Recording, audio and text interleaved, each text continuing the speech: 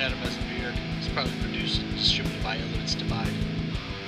Sponsored by Refined Man Barbershop. Make your appointment with Sean and Miss Debbie or Mr. Tyler. Go visit them at the refinedman.club. Also brought to you by Black Widow Racers. At checkout, enter AHABBWR for 15% off. Checkout. Visit them at barbertools.com. Also brought to you by the Wandering Souls. You know what they're about. You know I love that shop very much. Visit them at the bohosoul.com. Also brought to you by Trailboard Skate Shop. It's family owned, family operated. Get all your skater needs from there. Come on, man. Visit them at trailboards.com. Also brought to you by xproducts.com. You know what you want. You want a flamethrower. You want some skeletonized stuff. You want some drums. You want some AR parts. Just amazing. Guess what? KP Sawyer's got you hooked up. Visit them at xproducts.com. Here's something. Hey ladies, need some lash and makeup artistry done? How about this? Move your lady ass over there. Go see Maggie at the Prip Lash Boutique, 360-890-5557. Or visit them at the priplashboutique.com. Ladies, you're looking a little shady? Guess what? Give Darcy a call, 360-481-9224. Have her hook you up. Today, we're going to listen to Richard Sanchez. Órale, compadre. Today's guest is the one and only Mr. Rich Ting, who plays Bolo on Warrior. You know where to go find Warrior, god damn it. You know we love it. HBO Max. Go give him some love. Ladies and gentlemen, to the show. Dude, it's a new year. It's you and me, buddy. You and me, bro. Yes, sir. 2021. And what a start to 2021, huh? Boy, howdy. I don't even know how to describe it. I mean, I'm at a loss for words, man. wow is all I'm gonna say is wow. Just wow, man. I mean, it's like, how are you gonna tell people? Let's go ahead and start some shit. But months ago, you were telling people if you're doing this, you're going to go to jail. Mm-hmm. I don't get it. Sure, you know, or you may be the most powerful man in the country, whatever. You could say whatever you want to say. You could do whatever you want to do. But man, this is borderline some bullshit. You know what I mean? Straight up. Yeah. I don't know, man. I just don't know. Right off the bat, I'm at a loss for words. I usually have a shit ton of things to say, you know, especially about shit like this. You know, I was like, dude, just stop that shit. Yep. We're all Americans here. Let's just, you know, settle down. Exactly. I want to go back to we are all Americans. It doesn't matter race, skin color, political affiliation, anything. We're freaking Americans. We need to come together as Americans. Stop. I mean, we're on the brink of a fucking civil war here. It seems like. It seems like. We're on this on the fast track to civil war here, and we're being divided by the media, by politicians. Doesn't matter what Republican, left, right. I don't give a shit. There's this division in America that has happened in this last, I don't know how many years. It seems like it's just been kind of on a constant thing. Like, just we're tearing the seams of America apart, and we're at each other's throats. Other Americans at each other's throats, and it's like, really, guys? Come on, man. Seriously? Yeah, I mean, like, we got anything better to do? I mean, we don't have any. Let's unite for another cause, man. Why do we got to unite for a civil war? Well, I mean, shit. Flint, Michigan still does not have clean water. Oh, dude. I mean, they haven't dealt with it. You know, the media put them on blast for a hot second there, and then went on to their next thing. Yep. And here people are bitching about this and that or whatever, and people in Flint, Michigan are still suffering. It's been years. I mean, come on, guys. Let's put all this energy, make it positive, and send it. We need to assist other Americans, not divide, not be negative. Let's come together. Yeah, and let's stop destroying shit like the White House. You know what I mean? You know, Yeah. Well, I mean, yeah, yeah, I wanted to get your thoughts on this, Sean. I mean, I've been thinking about this now for a while. Okay, so do you remember when they started tearing down these historical statues? You remember back then? yeah, yeah. Absolutely, yeah, yeah. So The primarily Confederate statues. Anybody I don't know. They deemed certain political or heroic individuals from our past racist, and decided to just tear down monuments, statues, whatever that have been standing for, I don't know, more than years. 50, more than 50 years. I mean, all of a sudden something clicks in everybody's heads and say, "Fuck it, we're gonna destroy this." All of a sudden now, Yeah, I don't I understand don't the know. eradication of history. Yeah, yeah. This goes back into the book. There was a book. I can't remember if it's 1984 or there's a book. 1984. Yeah, there's a book Yeah, about destroying history. It doesn't matter if it's right or wrong, whatever your beliefs are, but they destroyed history. And I mean, we're kind of mirroring 1984 a little bit. I haven't read it in a couple of years, but man, it's what I remember. We're exactly mirroring that, and yep. it's a little scary. Actually, Ashley was like, "Hey, you need to look up the cost of reloading equipment and stuff. We need to start getting stocked up." I was like, "Ah, it's a tad late for that," It's but just a little bit late. All the we might primers are need gone. yeah, we might need to go get a loan for the equipment because it's going to cost a couple $1,000s just to start up. Once you start it up, you're good to go. But man, but if Damn. anybody wants to donate or a company wants to donate to me, we Horn a will day. we will definitely sponsor you on this show for sure. Let us know, man. Get at Yeah, us with these reloading. We need help us out. Yeah, thank I God for just dry fire, but man, yeah, right. Dry fire exercises. I mean, shit. yep. I'm rolling around in my underwear in the house, man, saying kapow, you know. Oh, yeah, I just like thought about that history, eradicating history. Sure, Yeah, from one standpoint, obviously these guys were racists. The other standpoint, that's history. My standpoint, this is America we're tearing apart, and we're just tearing it apart one statue, one book, one piece of art, one piece of literature, yeah, at a time, and we're yeah, yeah. ripping it to shreds. You know what I mean? And Yep. I, it's I'm on the fence. I don't know what to think about, destroying America's Well, I mean, history. so as a human being, we're supposed to learn from our mistakes. Yep, 100%. So I don't know, say 30, 40, 50 years down the road from today, because history was essentially erased, these kids that are they're not going to be taught this kind of history about the Civil War. Like, hey, these guys were racist. They lost. This is the battle of this or that.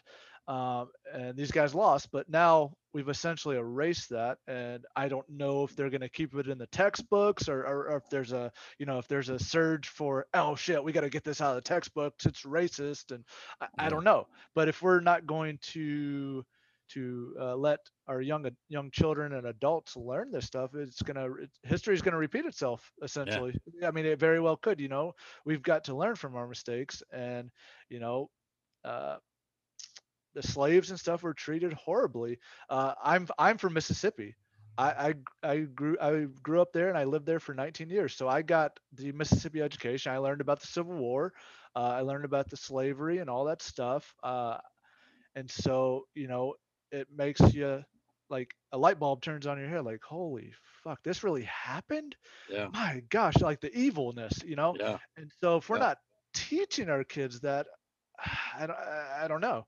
Like, I mean, are we all just going to be robots and not have compassion for when we see racism? Or how do we know it's racism right. if we're not being taught what racism is? Yeah, 100%, you man. You know gotta be on top of that. People nowadays are, you go on social media or whatever, and people are, oh, you're a racist. Uh, because I said my opinion, I'm racist. Yeah, Yeah, go fuck yourself. No, that's not how that works. So we're leaning towards a thing where we're calling something that we don't like, racist because somebody said something. Oh, hey, you're a racist, and it's not all the time that somebody may have said something, but the majority of the time that I've observed Yeah. or been called out or whatever, it's like, uh, no, they weren't a racist, but okay, Yeah, such a fight. it's a slippery slope too. I Yeah, mean, 100%. Yeah. I mean, you got to, I just, dude, you go from one extreme. So you do something, the person who gets offended goes to the extreme and calls you a racist.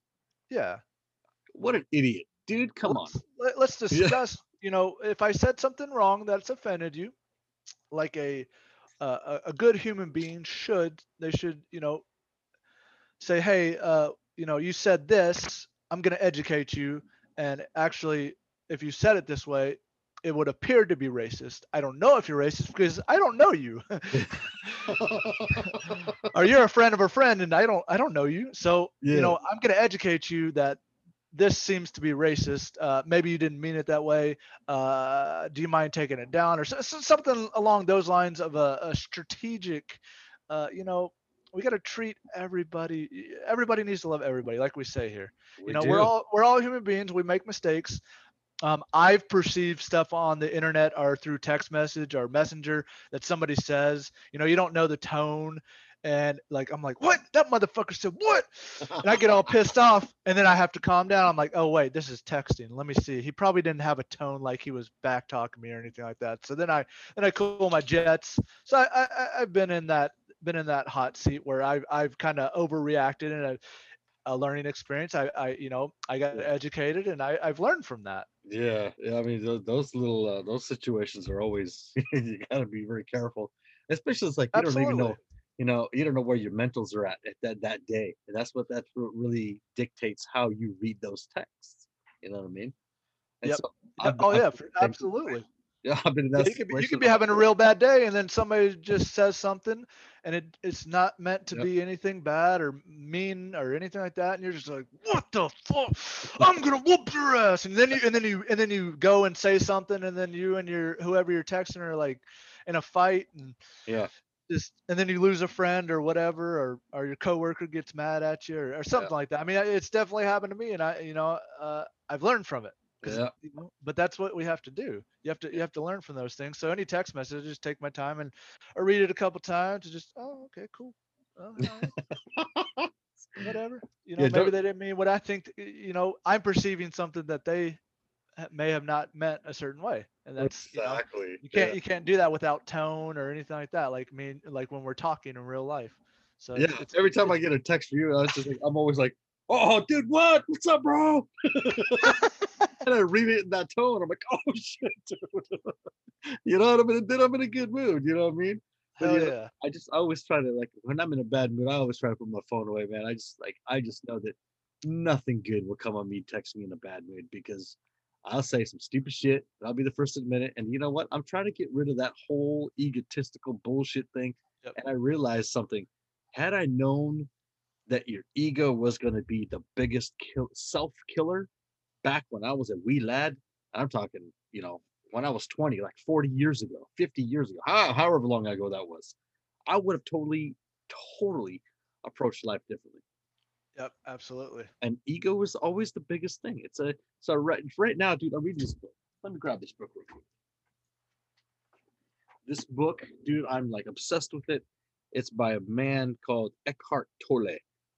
It's Awakening to Your Life's Purpose. Okay, so this book talks about ego and the roles that you play while you have this ego or while this ego is in play, while you're aware of it. And the sooner you're aware of it, the changes that come with it. So I'm like halfway through this book and it's just goddamn amazing. It's Nice. freaking amazing. So ego is a big thing, you know what I mean? So I mean, just how you respond to people is your ego. If you're humble Yep. when you Yep. respond to people, yeah, There's a quote that I like from Wendy Mass from the book The Candy Makers. It is, "Be kind, for everyone you meet is fighting a battle you know nothing about." You know, So 100%. when you're talking to somebody, if you don't know them, uh, picking up food, whatever. We got to be kind. You got to be polite because we don't know what kind of battle they're going through, and that goes for your friends or family. If you call them and you're pissed off and you give them angry voice or whatever, then they're maybe in a bad place, and then now they're fucking really in a bad place. You know? And you just pushed them off the edge. Guess Yeah, what? exactly, man. You gotta be kind to everybody. Be kind. Rewind. That's what I always say. Yeah, yeah. Oh man. Here's, so we've crossed over. We've got through the holidays. You know, Yep. our holidays. My holidays were nice and quiet, dude. I mean, Yeah, quiet. man. What about We you? we had a good Christmas. We just we chilled out here at the house at the farm, and we went over to the in-laws' house. They have a big enclosed porch. Well, not enclosed, but uh, a covered porch, and we set up little heaters, and we had furniture and stuff 6 feet apart. We each brought some food. And everybody had their own plates and utensils, and we did it that way, and that was cool. Kids got to open their presents there, Mm-hmm. and we brought it back home, and then we went to Montana for a couple days to Helena. Yeah, saw It was that. it was cool, man. It's a really cool town. It's their capital, and it's a big town, but it's super spread out. Wow. But like all you have to do is get on the interstate to go from East Helena to West Helena. It takes like 5 minutes instead of going from East Olympia to West Olympia. You have to go downtown. It takes you like a half hour maybe, uh, minimum. And And you have to pass there the was no bums. traffic. Yeah, there's no traffic. I went to Costco. Well, I didn't go into Costco, but we went to the parking lot of Costco. There was literally at most 20 cars on a Wednesday night at 6 p.m. So everybody's off work for the most part, the majority of the working force. And there was 20 cars at Costco. What a I'm like, savage. oh man, that's great. But yeah, no, the weather was great. No rain, nice and dry. The elevations, I think the elevation was like 3,500 feet. So Damn. had to get used to that a little bit. Yeah, yeah. But kids had a good time. Liam and I went ice skating. That was interesting. I'm definitely no ice skater, So but I we're not didn't gonna. fall. I didn't fall, but I did okay. I might try to play some hockey next time. So you're telling me we're gonna see Sean in a skater's unitard? Yes, I'm gonna be in the next Olympics. Excellent. You got my vote. Do you vote Me for? me me and Tanya Harding. Yeah. I'm She's in, gonna be dude. my partner. Hell yeah. Hell yeah. Two brisk men just skating. This is fantastic, dude. That's awesome. Right Nice on, to meet you, and thank you for joining us. It's our pleasure. Mr. No, dude, Rich that's Ting. all mine, man. This is awesome. This is awesome. We had such a blast. We interviewed our first time we talked with Mr. Perry Young, Okay. Diane Doan. We talked to Kieran. We Okay. talked to we talked to Dean. We talked to Andrew, and of course Mr. Brett Chan. And Why the fuck you want to talk to me, man? Like,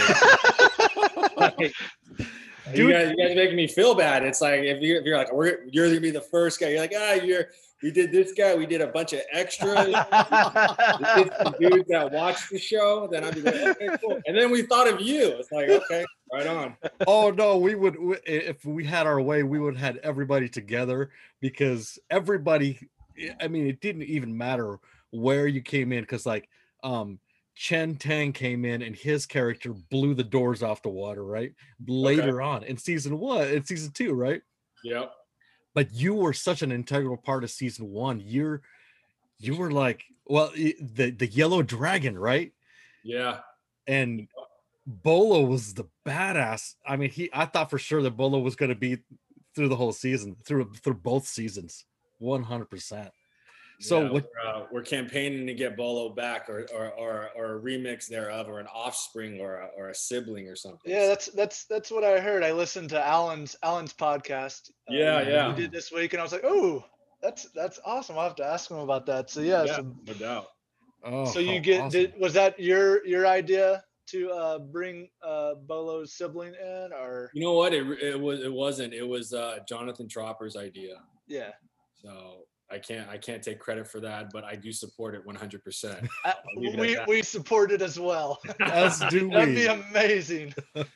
So when when you became this behemoth of Bolo, I mean, did you have creative input into how Bolo was going to be, how he was going to act? Did you have that creative input, or did you get to influence at all? Yeah, great question. Right off the top, when I had my first meeting at HBO with Jonathan Tropper, Shannon Lee, Justin Lin, and Danielle Woodrow, the one thing that and I'll always say this whenever I'm asked a similar question, is they literally told me off top, hey, we don't want you to imitate Bolo Young, the notorious, infamous, real Bolo character. We cast you for you. We want Rich Ting to bring his flavor to, his vibe to the character. But at any moment, if you want to attribute something to Bolo, it's an open door. So that was awesome, because they were open book from the start. There was no forced replication or forced they really allowed me to be me. And that's where I literally went off into my own creativity and my own imagination and my own backstory. And, along the ways, we got input here and there. And it was one of those really fortunate projects and characters where I just had complete freedom. And I think it definitely fed me way more than if someone were to give me boundaries.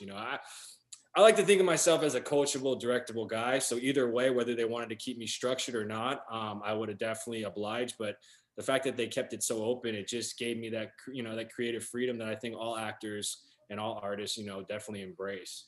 Oh, 100%. I mean, everybody did so well with their own their characters as far as drawing them in. And Bolo had me on edge because I didn't know whether Bolo was going to snap or not. You know what I mean? Yeah, that's good. That's good. I'm glad you're on edge. Yeah, I had no idea whether he was going to be a bad guy, whether he was going to be trying to take out Assam. I had no idea because he didn't like Assam, but that friction was there. You know what I mean? No, totally. And then that definitely, echoes your first question about giving me that freedom and allowing me to kind of create my own quote unquote Bolo character. What I wasn't going to do was to be that sidekick, intimidating looking guy that has one color, that just has that one vibe, that one dimensional character who's just trying to act tough and trying to intimidate. That's what I drew from my personal experience. And also my attribute to Bolo Young was to be like, hey, look, everyone knows this real guy from Bloodsport, from Enter the Dragon, from Double Impact and all those other, whether he was with Jean-Claude Van Damme or whoever he was with. And out of respect to him, he always played a similar character, which was an awesome character. Okay. Right. And that's why he's so famous, because of, of his image and his stature and his martial arts ability. And one thing I was like, okay, if I'm going to attribute this guy, I'm going to make him a full person. I'm going to make him a real person, someone who has feelings, someone who's vulnerable, someone who's maybe intimidating by default, not because he wants to be, and I was not going to play that typical, I'm mean, I'm tough, because, from my personal experiences, some of the scariest dudes I've met throughout my life are some of the nicest people. 100%. And that's what's scary, and not to call anyone out, but, we've all experienced, whether we go out here or at this club there, or, we run into situations, and usually it's the quiet guy, the guy that's not really, that you would expect something to happen, is the guy that could do the most damage, let's say. Yeah. And I have a lot of personal encounters with those people, and a lot of them are my friends, my colleagues, and what I couldn't hide was my physicality, because I am who I am, right? Mm-hmm. So what's more intimidating if they wanted to project me in this way, to be meaner, to be more scary, to be scarier? No, it's to go opposite, right? And it's to actually smile. Like, how trippy is that? You know, and I always, you know, along with these personal references that I have throughout my life, these individuals that I pulled from, they're very minimal movement, if that makes sense. You know, they're not the guy in your face, yelling here. They're the guy on the side that hasn't moved, that's just observing. You know, and I really wanted to nail that in that first scene in the pilot where Assam is introduced to us. You know, and I believe the way it was scripted, which you know, to give credit to the writers, but also to give credit to the writers and JT to us by saying, hey, if it doesn't feel right, then change it. You know, right. And I think, if I may be mistaken, but I recall that as soon as Assam approaches us, Jason, Young June, and myself were supposed to get up and greet him in whatever manner that was, and it didn't feel right. And I remember Hoon is also in that scene. Yep. And Hoon came over to me and whispered in my ear, and he's like, I don't think you get up, dude. And I'm like, I don't think I get up either. And so we're like, let's play with that, you know, because it's also in my fighting style that I wanted to incorporate. And that, you know, credit is given where credit's deserved with Brett Chan there, who also gave me so much freedom.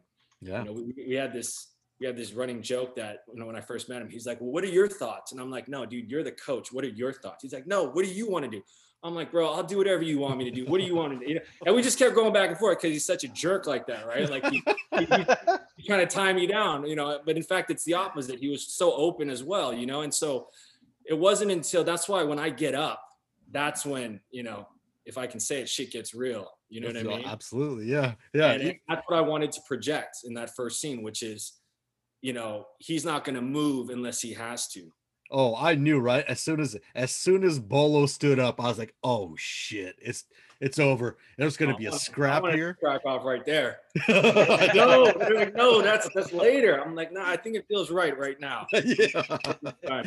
Oh, it was such a great, as you know, as the story progressed, obviously, you know, Assam wasn't really sure how to take you. You know what I mean? It take Bolo in this, and you did see Bolo humanized.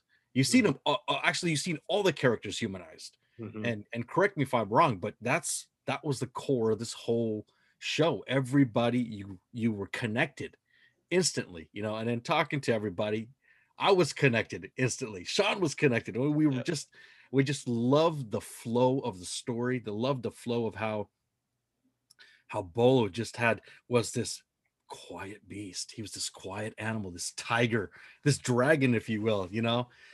And I'm just that's awesome. You know, it's when I hear this kind of feedback from when someone I don't know, I met you right now, you know what I mean? And they hear the amount of impact that, you know, my fellow castmates and this whole entire crew, which obviously includes Justin Lin, Jonathan Tropper, you know, and all the writers and all the other producers, you know, credit needs to be given to them because they brought us together. You know what I mean? Yeah. I mean, Jason Tobin, who's a real close friend of mine. There's only one Jason Tobin. You know what I mean? Yep. And so when you read Young June on paper, because I remember like even in, you know, throughout the audition process, you know, I would see the reference to Young June here and there, and I couldn't get a vibe on him, you know. But I'll tell you one thing: when Jason showed up and we did that first table read, and he starts speaking Cantonese and he starts putting in that extra flavor and that extra attitude, I'm like, dude, these words start just flying off the page. You know what I mean? And then I saw the chemistry between Young June and Bolo right there. You know what I mean? They're a complete yin and yang that have been in harmony way before this Assam guy has arrived. You know what I mean? Yeah, it's kind of like he rippled the water, didn't he? 100%. And that's I wanted to make sure that Bolo gave a sense of not like, I just don't like this guy, but hey, you know what I'm saying? This is like a fraternity. You know, this Hopway is not only a gang, it's not only, you know, it's sacred, you know, and you can't just show up fresh as we talk about in, you know, in the story. You have to earn that right. And yeah, his was a little bit expedited, which still pissed me off. You know what I mean? Because the backstory with me, which only you get to see a little bit, but the Just a backstory that fragment. I created, in creating this Bolo character was, no, man, I put in my work. Yeah. You know what I mean? This Yeah. didn't happen overnight. It didn't happen in a week. For me, this happened over a long period of time.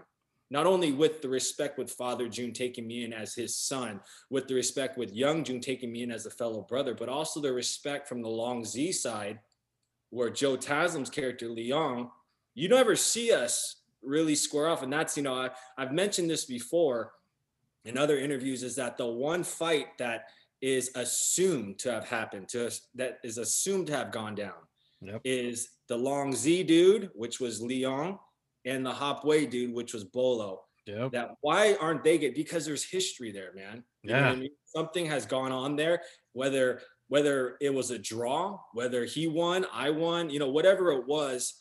And that's kind of how we enter season one, with that understanding. So when Assam shows up, people are like, oh, people always joke, I get all these really, really amazing messages, and they're like, why are you so mean to him? It's not that I'm mean to him. I'm just, I'm protecting the house. You know what I'm saying? So, and that's what I definitely wanted to get across, which is, it's loyalty and it's protection and it's just love for who my family is. Yeah, and I think that came out. I mean, crystal clear. I mean, especially Awesome. when Father June put him in his place, it's like, you will bow. I was like, damn. Yeah. Shit, I think I'm gonna stand up and bow right now. Shit, he ain't even talking I wanted to me. to pop him there again. You know what I mean? Like, I'm telling you, there was a lot of buildup, man. That first episode, I wanted to handle it in the street. I wanted to handle it, when he bows into Father June, and then I got to kind of bite my tongue and deal with it for a while. But yeah, 100%, man. That's so awesome. You guys picked that up because that we, as a cast off camera, we discussed these things. Yeah.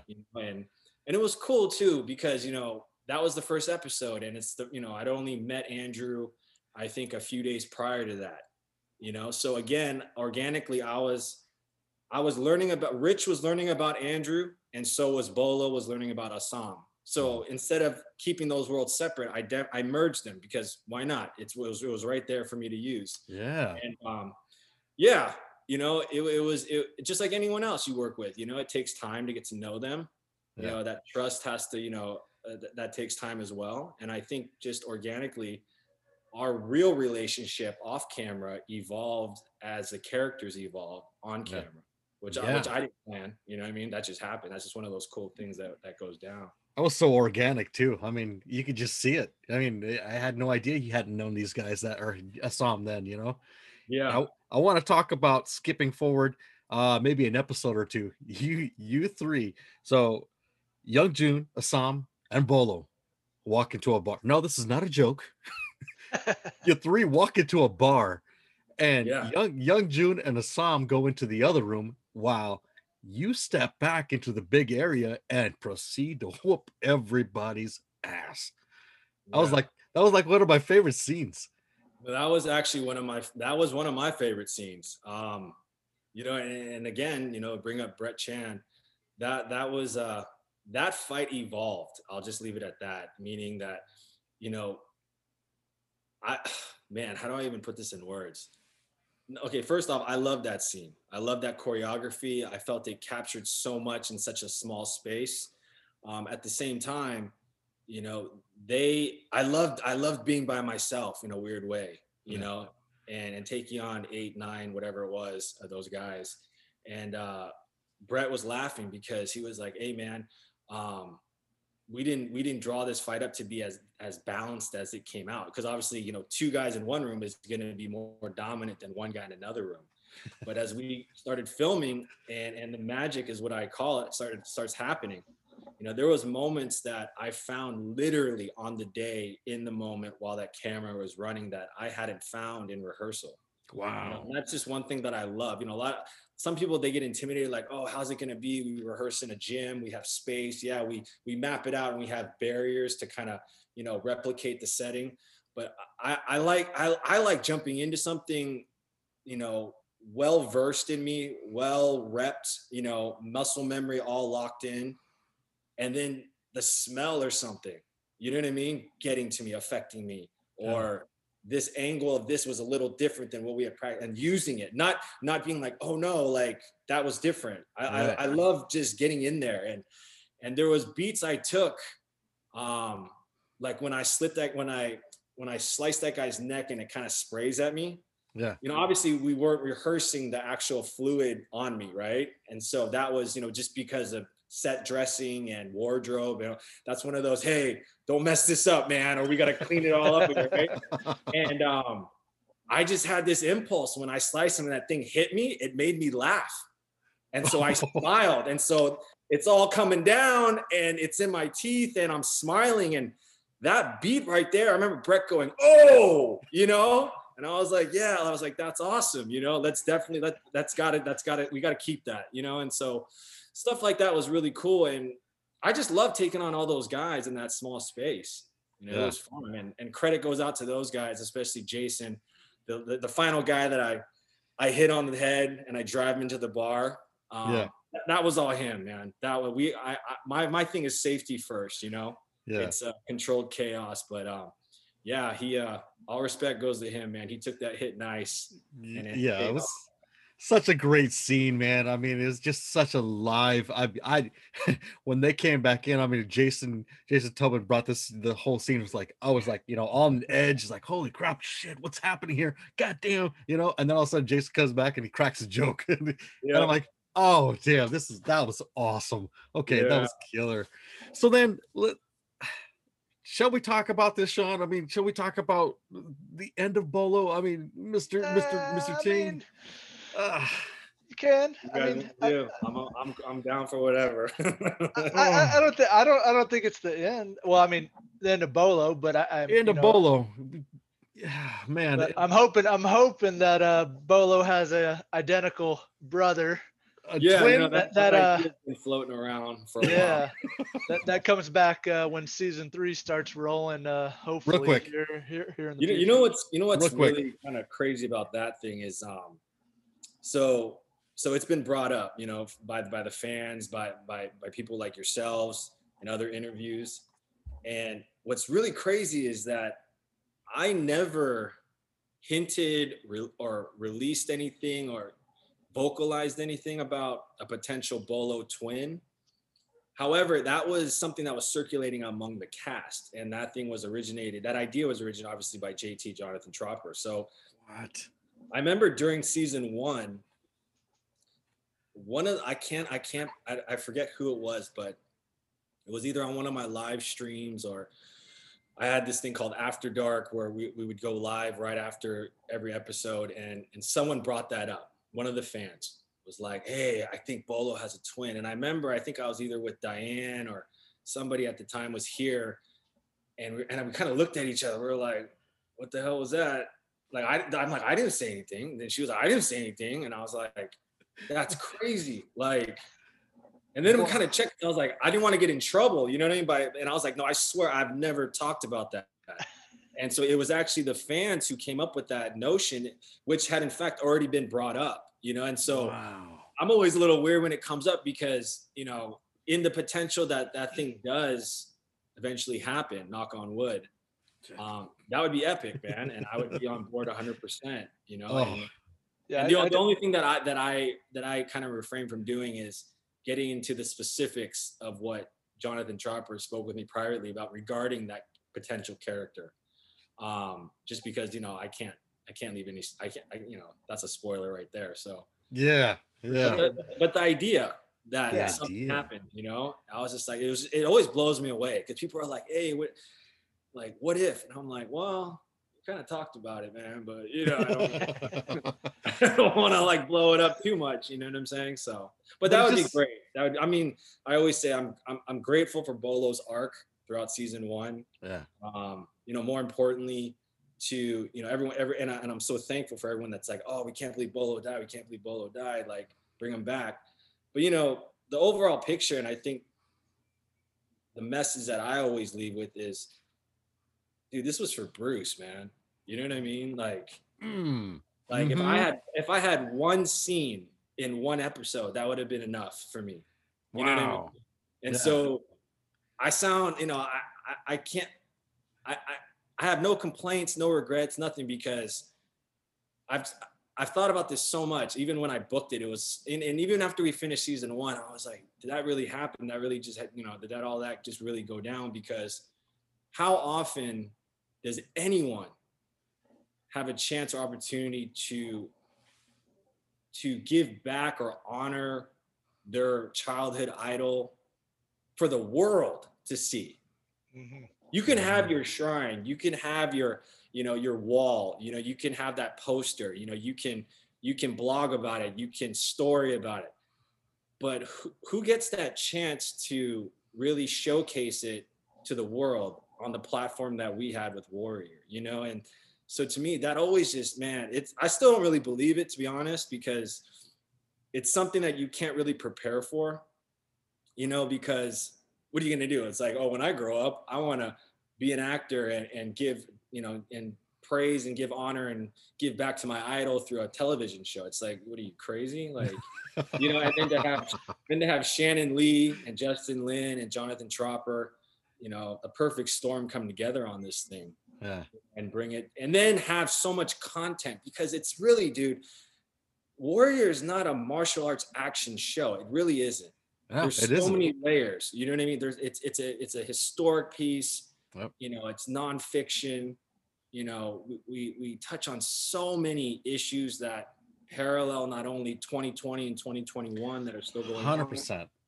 on. But then we shot it in Cape Town, which is, the iconic land where apartheid was abolished by Nelson Mandela. Like, come on, dude. Like, you can't make this up. You know what I mean? Even shooting it there at the time, we're like, what is going on? Like, there's just so much history. And my personal goal was always to make sure that, we could give something to the world that wasn't just, they were kung fu fighting, literally. You know what I mean? It was something that is timeless, which I believe it is. Oh. And sadly enough, it is, especially in 2021, as of today, literally. But just the overall message that, this is what Bruce Lee created, and this is how he's still living. That guy is 100% alive. Oh, 100%. I mean, I remember when Sean introduced me to the show, he was like, you're going to want to watch this, man. You're going to want to watch this. And then it was like, oh, okay, I'll go ahead and watch that. He's like, no. You're going to want to watch this. And then more conversations happen. Did you watch it yet? Did you watch it? I'm like, God dang it. You know what I mean? And I'm so glad he persisted, because I was like, oh, yes, I'm going to watch it. I'm caught up in these cult dramas right now. I want to see what happens with the Bagwan. I want to see what happens with the Heaven's Gate. But he's like, no, Warrior. And oh my God, I'm so glad I did, because I've seen it now. I'm not even going to lie. I've seen it. So I've seen it twice on HBO Max. Since January 1st. And then on Cinemax. It's been a weekend, right? Yeah, it's not even That's awesome, man. Don't ask. Hey, you guys need to be on our poster. Like, take us off, put you guys on. Like, because that's dedication right there, man. That's awesome. Oh, and then I watched it like 4 times on Cinemax. Yeah, you know what I mean? Just flowed with it. Great. And then talking with everybody. I think what I love so much about this platform that we have is the fact that Sean and I are able to talk to musicians, doctors. Next week will be a lawyer. Next week, actors. And people who, especially for our favorite TV show, who come in as humans with their own side of the story, with their own side of how they took this and how they created and how they ran with it. Mm-hmm. So for us to be fans is an honor for us to speak with you. It is a huge honor for us. And I mean, hey, when you guys want to speak to me, I don't mean to cut you off, but when people thank me for speaking, it's like, hey, I'm an actor, man. You know what I mean?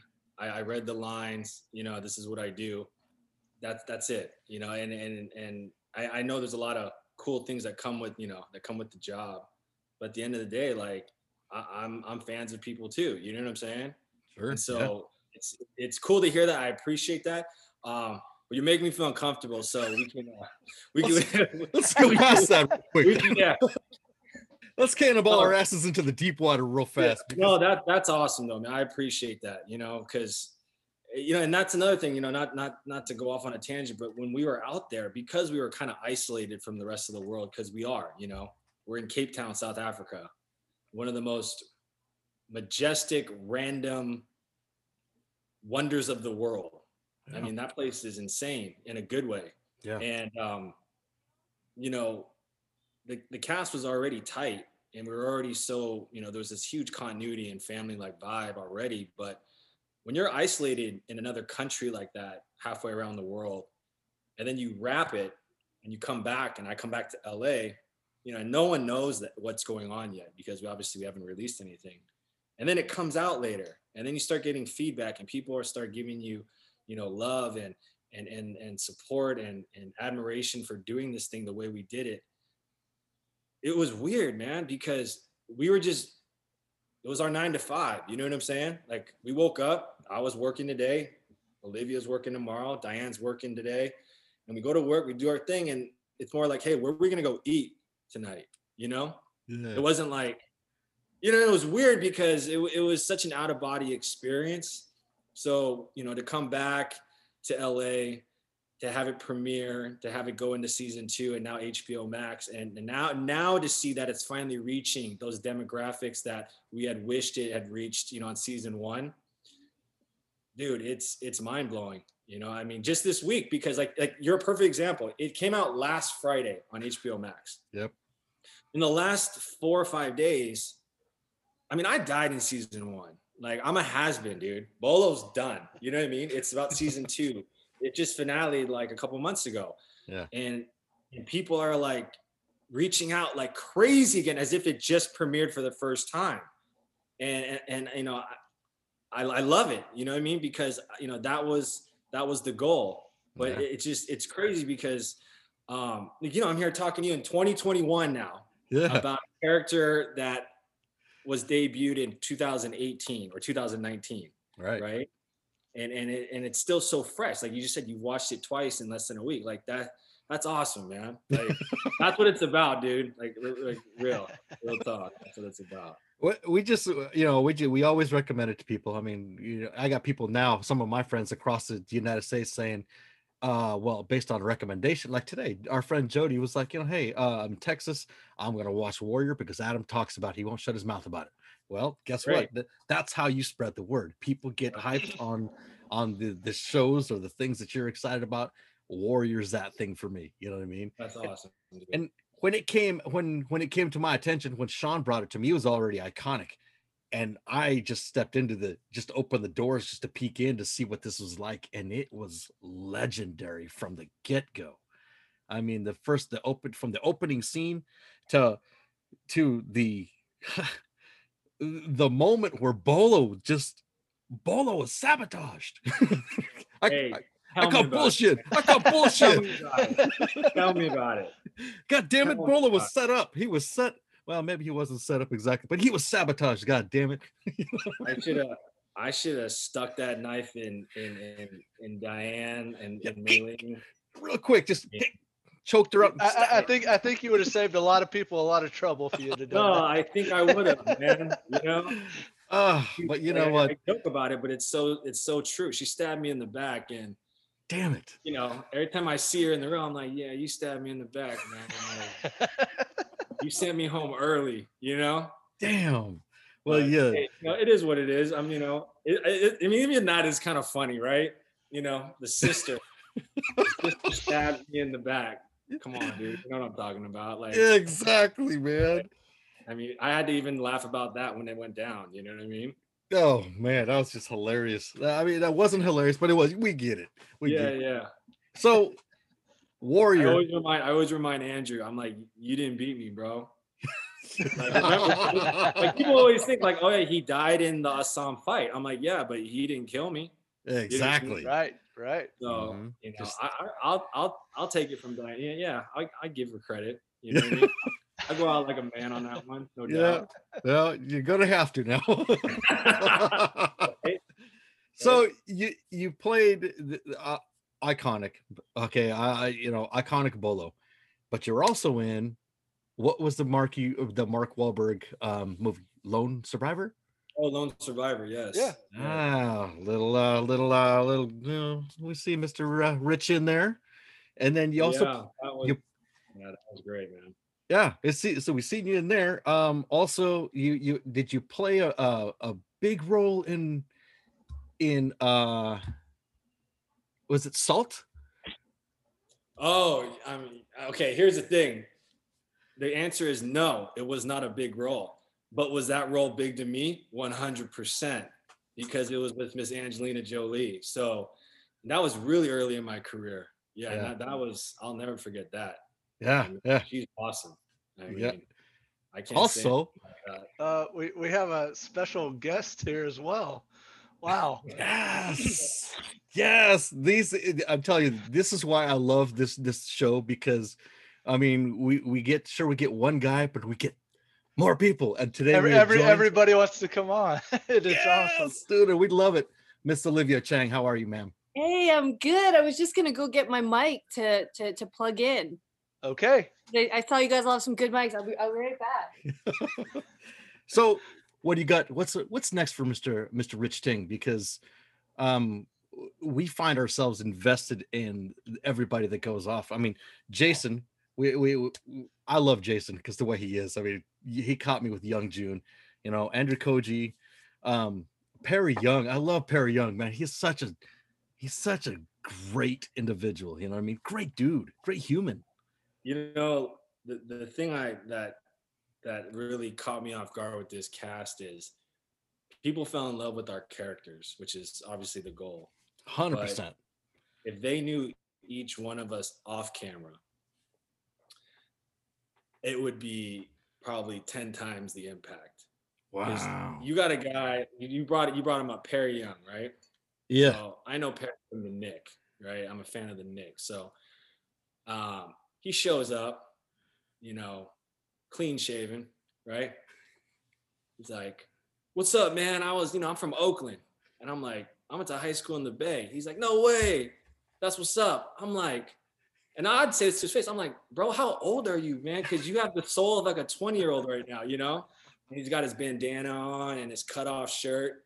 And then he like whips out this flute. And I'm like, "What in the hell is that thing?" He's like, it's a what is it? A shakuhachi. He's like, "It's a shakuhachi. It's Japanese. I trained in Japan. They don't." I'm like, "But you're Chinese." He's like, "Exactly." And he starts breaking that down, and we're vibing. And I'm like, "This dude's an OG, like 100%. He's an OG." And then he gets put in his wardrobe. And the first time we worked together is that scene in the first episode where a song gets brought to him. Yeah. And he's got his eye in, and he's sitting there, and I'm in character, and he starts talking to him, and I'm like, "Who the fuck is this guy?" You know what I mean? That's amazing. See, that's what draws everybody in. Yeah, like, you know what I mean? And it's just it's such a cool experience. I mean, I'll say it right now, but like, you talk about OGs, then we got Henry, right? Henry, I mean, the joke is, one day I was like, "How old is Henry?" And then someone's like, "He's 99." And I was like, "I thought he was 99, man. He looks good for 99, right?" And then I'm talking to him, and the first time I think I've told this to a lot of the cast members, where the first time I met Henry, I actually met them together, him and Perry together. We had like a cast dinner. And just by my nature of seeing an older Asian man, I'm fourth generation Asian American, but there's still that culture of respect, right? And it's not so much that I wanted to bow to him, but I wanted to speak softer to him, right? In sign of respect. That's it. It was just 100% respect. And I remember I went over and I'm like, "How you doing? I'm Rich." And he's like, "What's up, Rich?" And I'm like, and I was like, I remember just looking at him being like, "Not much, man. I just flew in, a little tired, but nice to meet you." He's like, "Yeah." And I'm like, "Where are you from?" He's like, "Man, I'm from Brooklyn." And I'm like, "Okay." And it was just so odd. And I was like, "Wait a minute, aren't you like Long Z?" Like, I'm like, okay, no, that's his character. I'm like, what am I doing right now? I'm like a fan, you know what I mean? Because I've seen him in other stuff. And then he's like, "Yeah, I'm from Brooklyn, man. Grew up, born and raised." And he starts breaking it down. And I'm like, this is trippy, just because, you started this, man. You brought up Perry. Perry, I mean, he would come into my trailer and just start playing his flute. And it's so mesmerizing, dude. Like, yeah, I love that sound. I do yoga and all that, but he starts playing it. You just shut up and you just start listening. And I mean, Liv will vouch for this. Like, his sound, man, it puts you in a trance in a weird way. You know? We had a warrior band camp a lot, and I'm looking around right now because I'm like, where did my shakuhachi go? Because a few of us walked away with our own shakuhachis, and I've got these videos, and we look like such dorks. Like I just, like we're all in the stunt tent, and we're all like, like trying to play these shakuhachis that Perry would bring around for us, and I called it like warrior band camp. Totally. And I mean, it was it's like, fun because Perry was in second season, he was my next door neighbor. We could his building was across a parkade from mine, so I hung out with him so much. He's such a good guy. We became super close still. We all still keep in touch. But yeah, I'm having so much fun listening to Rich tell these stories because it's just like bringing a smile to my face. Yeah, we were so drawn I in. told Perry, man, I was like, I can't even make that sound when you blow like on a Coke bottle or something. You know what I mean? And he's like, no, try. I'm like, I'm not gonna try. Like, you respect me already. I'm not gonna lose that. And I'm just telling you, if you could see this guy, and this is all out of love, man. Like, I'm not even capping on him at all. This is all love. Like, when you see Father June on camera, and then you see Perry roll in with like cut off cargo shorts, slippers, a muscle t-shirt and a purple bandana with his flute. And then he has 4 bamboo sticks that he's like, look what I found. He's like, I'm about to carve these guys up. And I'm like, who are you, dude? Like, what is going on? Like literally Well, we thought that about you too, Rich. Oh, So we shots gotta fired. flip it. We gotta flip it. Right? The first day Rich walks up to our table read, right? Like designer, everything. This good looking big dude, like sunglasses. I think he had like a beanie, all black, rolls up. And like we were all introduced to the magnificence of Rich Ting. Okay, I'm gonna interject. Wait. Are you done? That's a great description, by the way. We gotta hear more. Do you remember the first day you had like, I think you had like some nice jewelry on and like, and as we got to know you, it's like you also had like the tiniest little dog, and like the slightest dog carrier case. Yes. Hoon just emailed me like a few days ago, and he brought this same damn story up. And I don't know what the hell it is with this. Because he made like a reference. He made a reference. He was like, yeah, like the first time we all saw you, remember that? Ha ha. And I'm like, ha ha, what? Like, here's the truth. I'm gonna set the record. I've never talked about this. So this is cool because I like talking about stuff I haven't talked about. So I fly into Cape Town. And I need to set the record straight with the details so you understand what's going on. I was the only actor coming out of LA. Okay. I flew from LA to Istanbul. That flight was like 13 hours. I have a 9-hour layover in Istanbul. And then I get on an 11-hour flight from Istanbul down to Cape Town. So you do the math. That's 30 something hours plus of traveling. I get picked up at the airport and they say, hey, we need to go straight to the table read because you're the last guy to arrive. I don't know what time zone I'm on. Okay. So to negate the whole, he was in designer. Why would I be even dressed in that way if I'm coming straight from a 30 something hour flight? Okay. Yeah, I might have been wearing black, but it was like sweats and a jacket because I was on a flight for gourmet sweats and a jacket, man. Like, and so I've never seen you in nothing that's not gourmet. Okay, that's not a bad thing. And we go straight to the studio. We go straight to the studio, and the studio is like an hour away from the airport. And I walk into to the sound stage, and everyone is, they got all the seats, they got the tables, all the producers, all the writers, everyone's there but me. So of course, and it's in a dark setting because it's in a sound stage. So when that door opens, it's like the light of God is coming in, right? And I happen to be late, which wasn't my fault. So I walk in and I find my seat and I sit down, and I'm just like, okay, that was awkward. Like, let's continue, and Jason's speaking Chinese. And I'm like, Jesus, we're speaking Chinese already? I said, I thought this thing was in English, and I'm just like all over the place. But for some reason, this entrance guys painted the pit like me to all my castmates as like, oh, look at this guy, and I'm like, You know, in Miss Olivia's defense, I have seen your Instagram, sir. okay, Designer. okay, that She is right. Miss Olivia, Right? you are correct. And it's fun for us to bug you about it, Rich, because it's like Rich is like the nicest fun. guy. I get it. You know, I tried to cast Rich in my first short Yeah, last year. I was cast. You did cast me. So Yes, you were yeah, cast, but then was you had the cast. movie in New York, you Yeah. know? And I mean, I think that's what was so nice because Brett literally just texted 15 minutes ago. I just saw it and he said this was going on if anyone wants to jump in. Rich Yeah. is on. I was like, I haven't talked to Rich in forever. I'm like, this is Ugh. perfect. I'm not doing anything. Let me jump on. Hell yes. Thank you, Well, Mr. know, Brett but Chan. like- I appreciate it, guys. And yeah, I'm just, hey, fashion's a hobby of mine. That's all. I'm just gonna leave it at that. Nothing wrong with that. Nothing wrong with that. I mean, look People, at people like to give me a hard time, and I'm support about it. I wish I had I'll half go- the hair you had.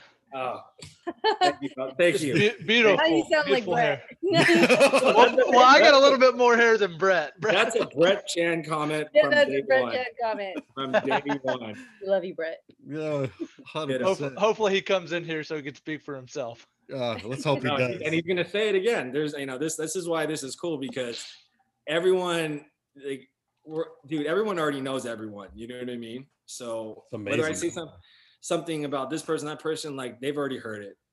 Just like Olivia, she brought up, the Rich Ting entrance, which who just brought up the other day. Which I'm like, all right, get over it, man. I was thinking like in 2017.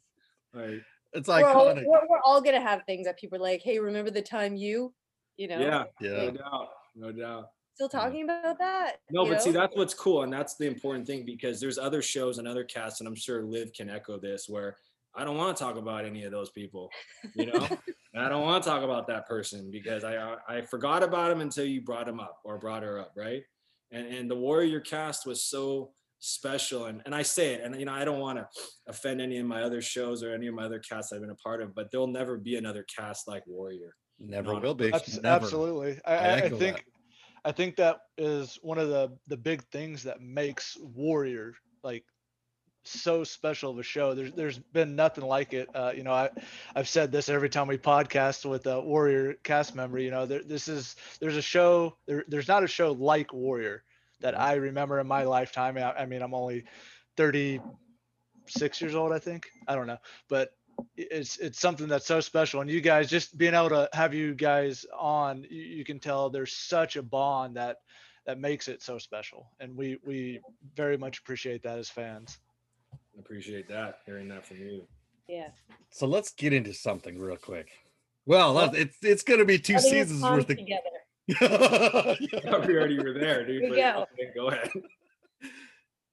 Toy from the get-go was like this magical being that just floated throughout the whole show, and you were in love with her from the first time you seen her until the very end. Thank you. You know, what ask Rich this same question. Did you get the ability to mold and influence your character? I think so. Yeah, I think so because even between season 1 and season 2, I think the writers, now that they knew who they were writing for, I think they had the opportunity to write to our strengths. I think they had the opportunity to take our input, because Jonathan Tropper would constantly say in emails that, hey, he'd be like, I'm a white Jew from the Bronx, so I need your guys' Asian sensitivity. I need your guys' input. Please don't be shy about talking to me. So, I would talk to him, and true to his word, he, he wouldn't say yes to everything I proposed, but he would listen.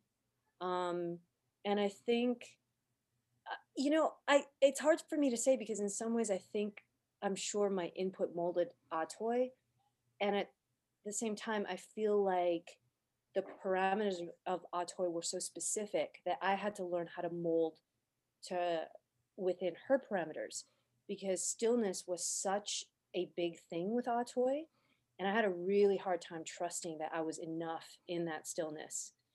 And I remember there were times where, you know, especially when you're playing next to like Young June and, you know, all these other great characters, like I would want to, I feel like I would almost like want to be one of the boys too. And I would want to like put some extra sauce on what I was doing. And, um, you know, it would come off as a little pushed for Atoy.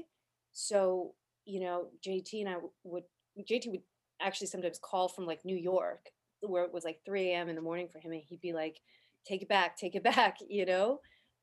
So in some ways, I think Atoy was so specific that I had to learn to like mold to her, Yeah. if you will. Hey, Brett, what's up? Brett, you're muted, buddy. We were just talking about you. Oh, yeah. Good ways. I don't know what you said, but that was a dirty look. That was a Look dirty at look. that dog behind him. It's Yeah, classic. don't look behind you. Don't look behind you. This is perfect, Brett. The cuteness and the lethalness all represented in one visual image. All in one shot. There he is. Oh, he unmuted and muted back. Oh, Ah. there he is. There he is. Mr. Brett Chan, sir. How Hi are you? guys. Hi Liv, long time. What's up? What's up, gorgeous? What's up, Richie Ting? What's up, Brett? Look at that perfect freaking hair. I hate you. Where's your What did hair I at, Brett? say? What do we say? Yep. He's got great hair. I hate you, Rich. That hair, that body, that Hair. $1 million smile. You know, he can speak like six. He taught himself to speak Korean. He has an MBA in law. He was going pro football. He's an established actor. What the hell, man? What's wrong with you? Where was I when God was hanging out all the freaking attributes? This is Brett. See, in the gym, Brett, I've never heard a compliment in the gym. And then it's when we get in front of people like you guys where he just starts flooding it. And he's just like, he's this. Yeah, because Rich, if I give you compliments in the gym, then you'll slack off, right? Of course. You'll be like, no, I got this. I can chill out. So no. I got to make you work harder. Like when Liv comes, Liv comes to work. It works. I got to tell Liv, relax. She doesn't want to. She just wants to keep going over the sword and kicking everyone's ass. But Once you trusted me, you knew that. Yeah. The first time we knew, you were hard on me too, which I appreciate to a degree because then you're treating me the same as the guys. So. Well, and I think that's the issue because something I'm laughing here, and I don't know if you can only see Liv when Liv's talking, but I don't want people to get the wrong idea when I'm laughing off camera while she's talking about her character, because when she goes, I just want to be one of the guys. I mean, that's Liv. You know what I mean? That's Liv off camera. She's one of the guys. Like we're like a family. We're siblings. And then I think I don't know if she remembers this, but I remember when we had a pre-screening of the pilot in Cape Town, and initially I didn't have any scenes with Atoy, and I just knew Liv as Liv, back at we were staying, when we were going out to eat, when we were training, and she's exactly the same person who you guys are talking to right now. But then I see her on camera and she's with Andrew, and she's like, "This isn't China. This is Chinatown." And I'm like, what? What the hell is that? And I felt weird. I was like, okay, I see it. And I told her, I was like, damn. I'm like, you're so still that it's like, it's so sexy, but it's awkward it's like, what is going on? You know what I mean?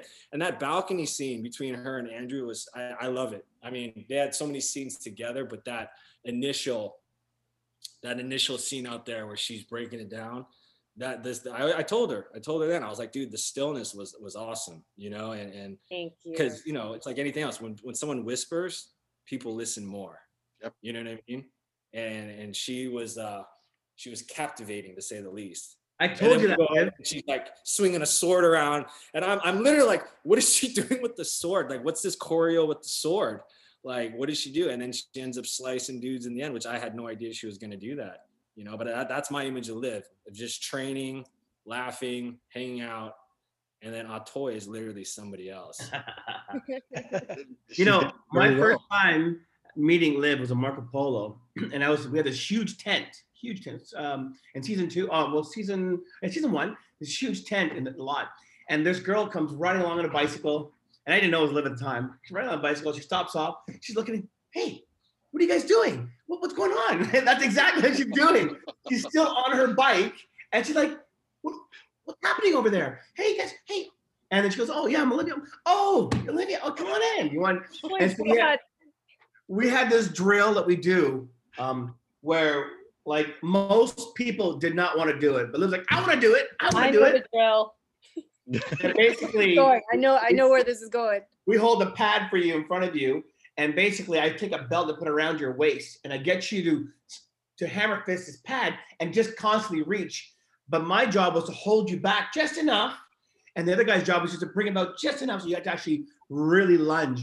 And Liv did 3 times or 4. I've got the video. Yeah. Yeah, I got the video 3 times or 4, where most of the stunt guys were only doing 2. Oh, yes. Not a girl. And this is the one where then Woon thinks, okay, it's not hard enough because it was the 2 stunt girls both holding me. So Woon gets in there, and because I'm leaning forward so hard against the 2 stunt girls holding me back with the elastic, suddenly Woon, like this huge Korean guy, also like semi-pro football player, takes the elastics from both of them. I don't know that. And he takes them, and he yanks backwards, and because I'm leaned so forward, all of a sudden I'm just yanked, and I just feel the skin on the bottom of my feet tear. But she still kept going, and she finished it with her skin on the bottom of her toes like torn off. So it was like, I was like, oh shit, her skin. I was like, oh shit, but she was like, yeah, it's good, it's good, yeah. And she was like, good. What are you guys doing? What's happening over here? What's going on? Any more? I don't remember that exact thing, but that sounds about right. They're like, No, hey it guys. is. I wasn't even thinking that's 100% Weird right. random. So you guys just thought like I'm like some weird random like PA. Get into this It was pretty content. cool. We like I said, we watch the hell out of Warrior, and Brett, every time we watch it, we find something new. We find something new, whether it be like the scene. My favorite scene, 100% now after watching, in a week I've watched Warrior twice, season 1, season 2, all the way to the end. My favorite scene by far in season 1 is Bolo, when he just goes in with Young Jun and Assam and whoops that bar's ass. Okay.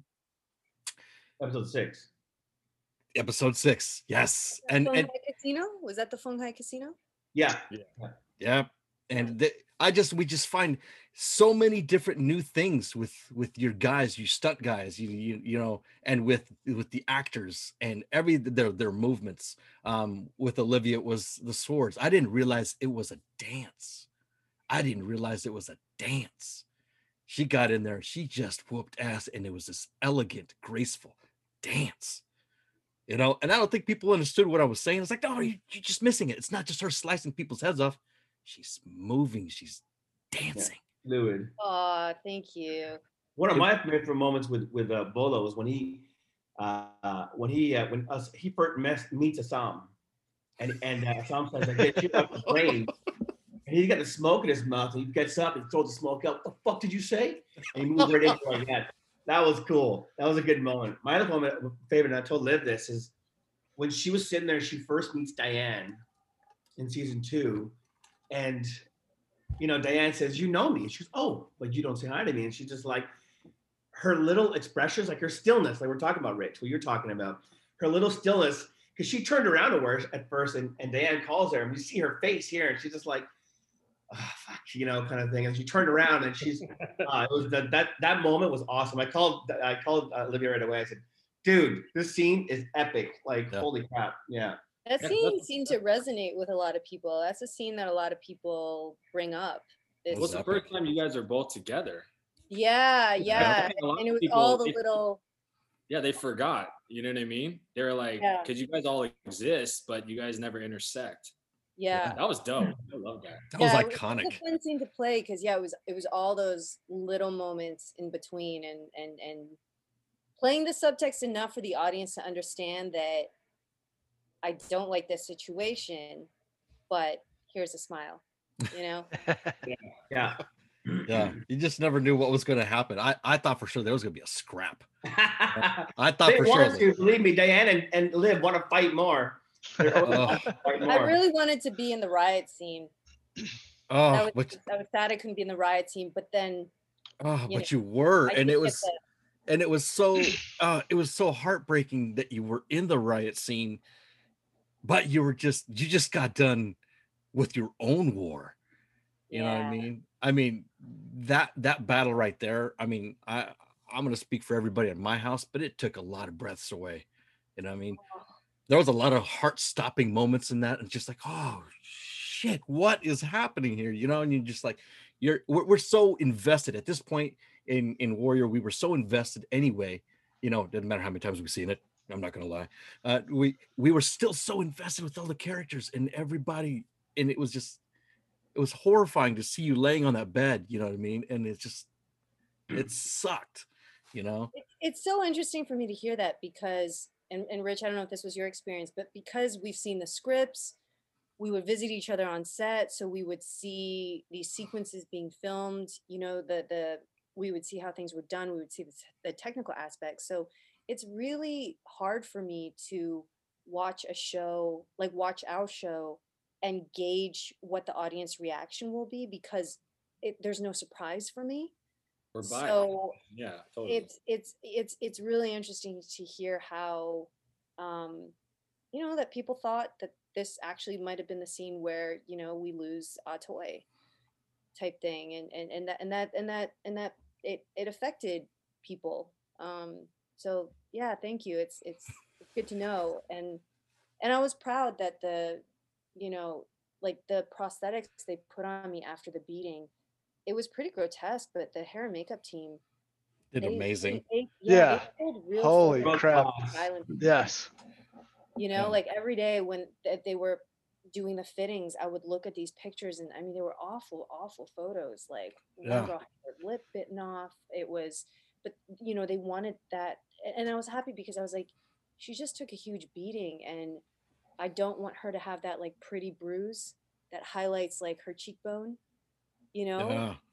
but they like went and messed it up, and I was like, I think that's important because I mean, it was horrible to see, but I'm glad Warrior showed that the women were not spared physical violence either. Yeah, exactly. Absolutely. I mean, the big thing here was like, from the get-go, from the opening scene to the very, very end of it, was the fact that Brett brought everybody together and made it very believable. I mean, Brett told me early on when our very first conversation was like, these guys did work. These guys put in work. And from the stunt coordination to whatever movements you guys are doing on the camera, and then to have the whole story flow together and to draw you in, it's just 100% amazing. I mean, people need to see this more. It's all them. I mean, before we start choreographing, we start talking to actors and see where they want to be at that mindset and all that time. And so they'll give that input too. The Rich, you guys missed out on season 1, the story of the Yellow Demon.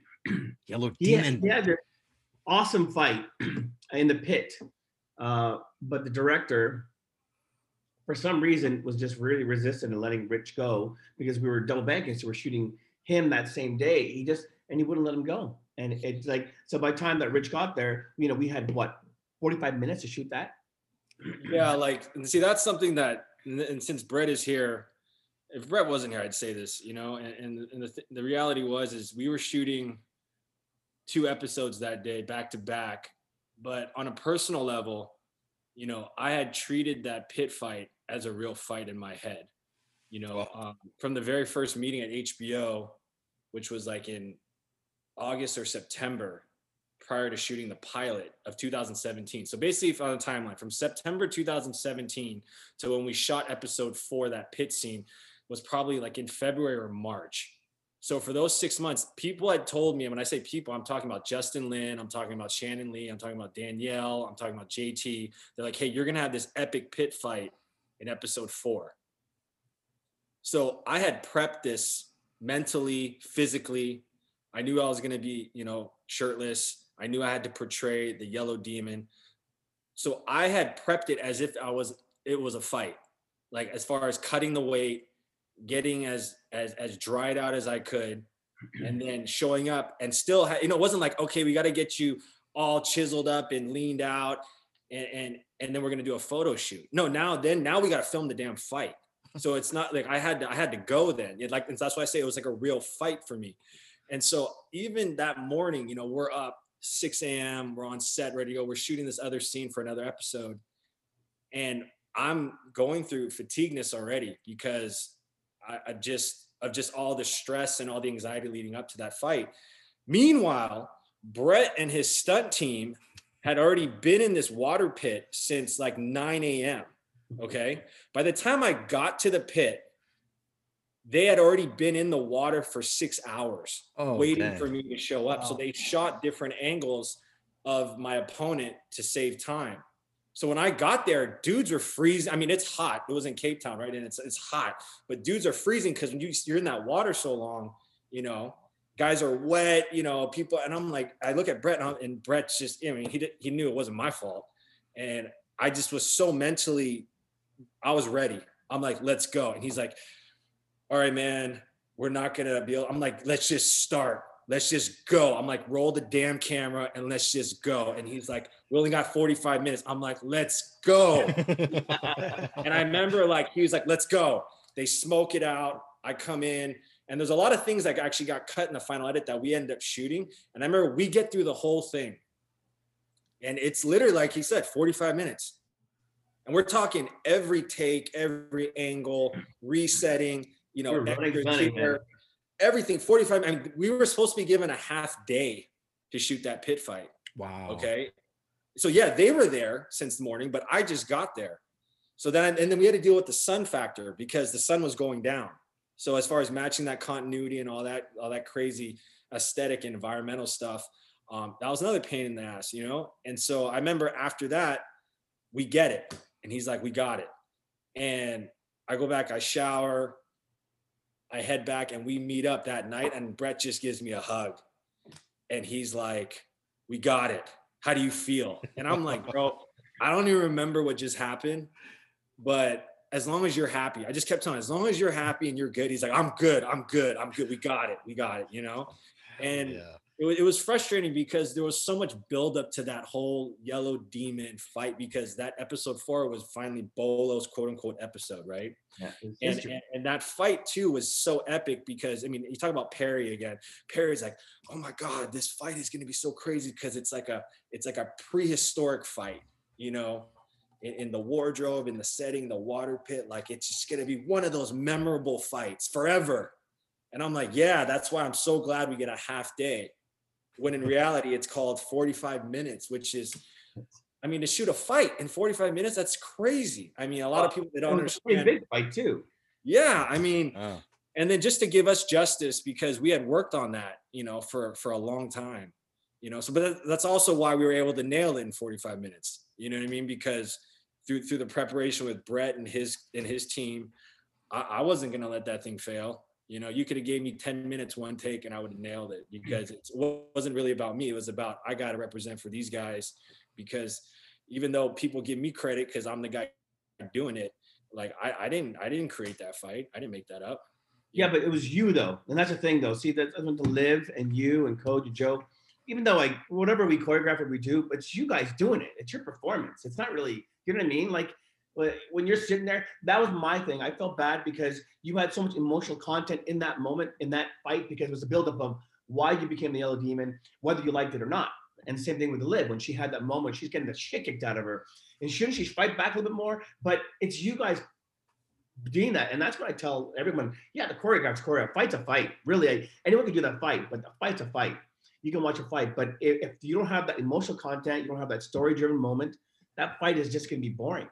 So yeah, the fight's kind of cool, and we shot it really nice, but the performance all comes from you guys. So that's what I'm thankful for because I've been in some shows where it's like people just don't want to do the work or they don't want to do this, but you guys brought it. And the best thing about that fight though is that we're doing the first take with Rich. He gets in the water, he's like, "Whoa, it's cold!" And I know we took his take, and we're camera because counterclocks him. He comes up, and he gets hit when he comes up, and we see it. It's the Rich Ting trademark. His pecs go boom, boom, boom, boom, and like that. I'm like, he did it. Which That was never awesome. made the cut though. That's what pissed me off because that may have been a trademark, but see, that's the moment I was like, okay, this is my tribute to Bolo. You know, Yeah, that was fucking awesome. Bolo tribute, and I have behind the scenes footage of that because I was like this. Hey, I don't know how, because that's one thing I've had the privilege of working in so many different choreographed martial art fights and combat situations in my career, so I know how the edit works, so to speak.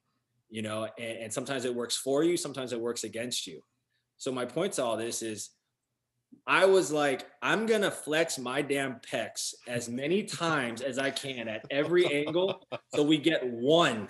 It was awesome, man. And guess what? We didn't get one. I have this behind the scenes things where I think it's Diane. I think, I don't know if Liv was there and Langley was there, and they were counting it. That's how many times I was flexing. Like, I spent more time thinking about flexing my chest than I actually did about the fight, because that was my special honor to Bolo Young. Nice. Yeah, well, you damn cut. we got it. Only, that's all. I mean, screw the fact I got killed. Okay, screw that. Give me a pec flex. Just give me one, dude. You know what I mean? So that's the behind the scenes joke. But I mean, it starts with Brett. And like I said, before you got on, Brett, I wasn't joking. I was telling the truth. Our first encounter was, hey, how you doing? Like, okay, so what are your thoughts about Bolo's fighting style? And I'm like, I'll do whatever you want me to do. No, what do you want to do? I don't care. What do you want to do? I don't know. What do you want to do? And I was like, dude, this guy's annoying. Like, you just tell me. He's the coach. He's the choreographer. Just tell me what to do. And he's like, no, man. Like, I want to hear your thoughts. And it's like, and then finally he gave in a little, and he's like, I wanted to focus a little bit on the Hungar Gong Fu style, right? Which basically is, minimum movement with maximum impact. And I was like, done, see you tomorrow. And that was it. I mean, and the rest is history. But like I said, I said, Bolo's, he's the fucking man. So it's a Hungar, but every time you were to grab something or part of his body or contact, it'd be almost like Bolo's breaking something. So you never really wanted to get in contact with him. You want to always dodge him. You don't want to tap, because every time he hits you, it just fucking hurt. Yeah. So, and then he hits you, and then it hurt, and he grabs you, and he breaks something. So that was the idea. And so Rich did it perfectly. He really portrayed that. Yeah, it was amazing. That was a great performance. I just like, I was pissed that he was gone. His death was, really untimely. It came as a shock. My heart stopped. I'm not even gonna lie. I stuck myself with electrical cords, brought myself back to life. We did try to pitch the return of Bolo's twin. We did try to pitch that Bolo has a twin, and we thought it'd be funny if Bolo's twin came and joined the world and was a terrible fighter. Oh, just something to make him really. Which Brett would have definitely done an excellent job of choreography. I'd be like, okay, Brett, now really show me what you got, and then that's what happened. Yeah, it was. We were so vested in everything from the get go. I mean, everything was believable because of the way everybody brought their A game. This is a legendary story. Actors just brought A games that I've never seen before. I've never seen this kind of chemistry in any other show.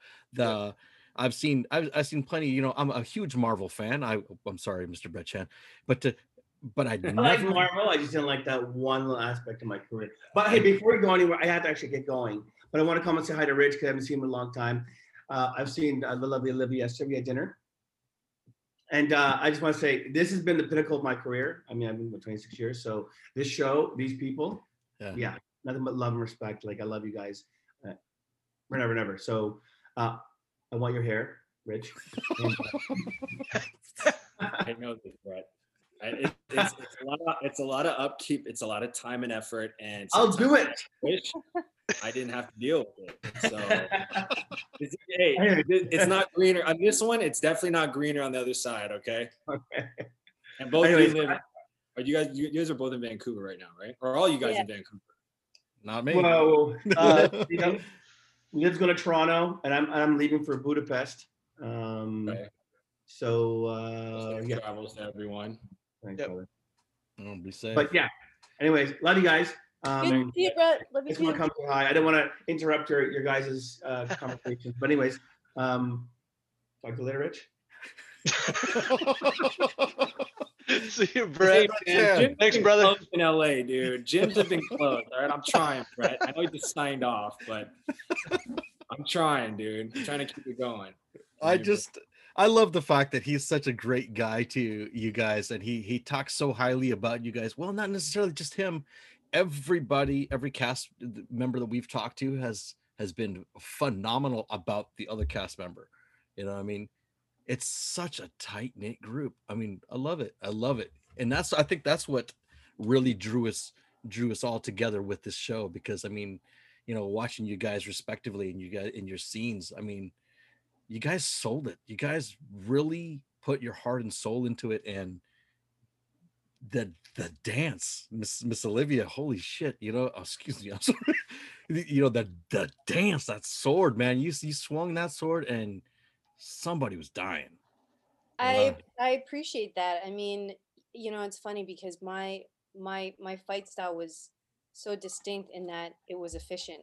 I always only had like, I would train 2-3 times a week, and I kept waiting for like this big sword sequence.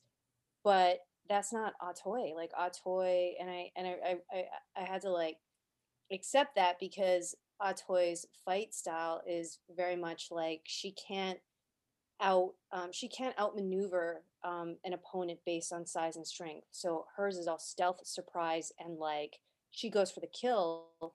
Whereas someone like Assam, he's a little more of a showboat, and he'll like toy with his opponents more. So it was. I appreciate you saying that, because I would train and train and train, and then I'd have maybe like a sequence of like 3 to 5 moves tops. Um, and that's why for the season 2, episode 8 fight scene, I was really happy because that took 3 days to film. Wow. And I was like, oh, this is like finally I get like a big sequence to like, you know, sink my teeth into. It's like almost everybody had their own little spotlight, their own moments where, the Yellow Demon had his, his little 15 minutes of fame. You had Atoy, who had her 15 minutes of fame, but everybody got a moment where they just shone bright, and I just like, I just wish that Bolo didn't die because, I would have loved to seen Bolo in season 2 doing something, going off into the desert when they went off into the desert with, with Jason and Andrew went off into the to I want to say the Mexican desert, but it was obviously Nevada, right? Mm-hmm. And they fought those cowboys. What would have been like if Bolo was It would have been there? nasty, bro. I would promise you that, because Brett always says it. He just said it. He always gives the credit and puts it all on us, on the cast. And I appreciate that, and I understand why he says that. But at the end of the day, credit needs to be given to the foundational people. And one thing like you keep talking about is Atoy's dance, my style of fighting, and that was all done on purpose. Yeah. Everyone had their style. I had a black shirt, the other guys didn't. Atoy had amazing makeup and amazing dresses and amazing hair. And the other guys didn't. Oh, yeah, yeah. It was. I'm glad that they didn't, but and that was all from the creative side of the production. We're the robots in that sense, where we, they dress us, and they do our makeup. Yeah, we have input, of course, but the foundation, it goes out. The credit goes out to all those, to the stylists, to the writers, the producers, to the stunt department, to Brett. And that's one thing that I think was awesome, because there's nothing more boring than having a show with a martial arts element where everyone is a fighter and everyone can basically kick ass. And that was one thing JT stressed to me, where he was literally like, look, it's Assam, it's Young June, it's you, and it's Joe Leon. That's it. You guys are the 4 guys that know how to fight. Okay. Yeah, Dean, Leary, you know, he can brawl. You know what I mean? And the other individual characters that were able to, you know, bring their skills into the combat world. He's like, but I want to make it clear that you guys are the 4 trained, experienced fighters, and you guys are all going to be different. Okay. So it's not going to be like at a bar fight where, because it's a martial arts influenced project, that everyone all of a sudden at the bar becomes a fighter. You know what I mean? Because in real life, that doesn't happen. You know, never does. In real life, it usually only takes 1 or 2 moves at a bar between 2 people, and it's done. It doesn't take, you know, kick, punch here, slam the guy there, you know, spin kick there, you know, and that's where we flowered up a little. But that's one thing where it was so stylized and so specific and so different that, I mean, the funny thing was, you know, Jason, I mean, this goes out to Liv. Like we talked about it, how Liv was always training and she trained on Marco Polo. I wasn't there, but I can imagine how that was, because Liv is Liv and she doesn't change, and she's always very consistent with everything in a good way. But just watching Jason Tobin, you know, I mean, I love this dude. Like we'd be on set and, you know, we're doing a scene and he just starts breaking out like moves and like switching, and then I'm like, what are you doing, man? He's like, I can't get this one move with the knife, you know? And I'm like, you know, and then it's like, and action, then we do the scene. It's all dialogue and cut. And he's like, and I'm like, okay. I'm like, all right, that's cool, you know? But that's how invested everyone was, you know? And you can't knock that. If anything, you got to applaud it, because that's the opposite of a lot what happens sometimes, where guys don't want to go to rehearsal. Guys don't want to put in extra effort. So not only were we stylized and created, you know, and from the beginning with such specificity, and that we were able to bring that to ours as well and add our own flavor, you know? So again, Brett gives us credit, but man, you know, he's one of the founding fathers on this thing. You know, he directed us in the right way and highlighted our capabilities. Yeah, what did he say to us, Sean? He said once you see this, you're gonna fall in love with all these people because of the way they have invested themselves 100%. And he was right. Yep. He was absolutely right. You know, the direction was great, the writing was great, the time period, clothing down to the cobblestone to everything. Thank you so much for bringing the cobblestone. That's one of the first things I realized when I walked onto the set. Yeah, it was amazing. Cobblestone, man. And the brick and the details. I mean, everything. I always believe it's the background that creates the foreground, is what I always say. You know, if it looks fake, if it doesn't feel real behind them, then how can you believe what's in front of you? 100%. You know? That's why I was like, where are they going to get all these Chinese extras? I was just thinking about that when you said background, foreground thing, because sometimes we would do takes. Yeah, sometimes we would do takes and we would actually have to redo them because it wasn't the main actors who needed redirection. It was our background artists. And what they realized was, you know, they had to fly extras in from Joburg. So these guys got flown down, put up in hotels, you know, brought over to the set and put through acting school and acting lessons.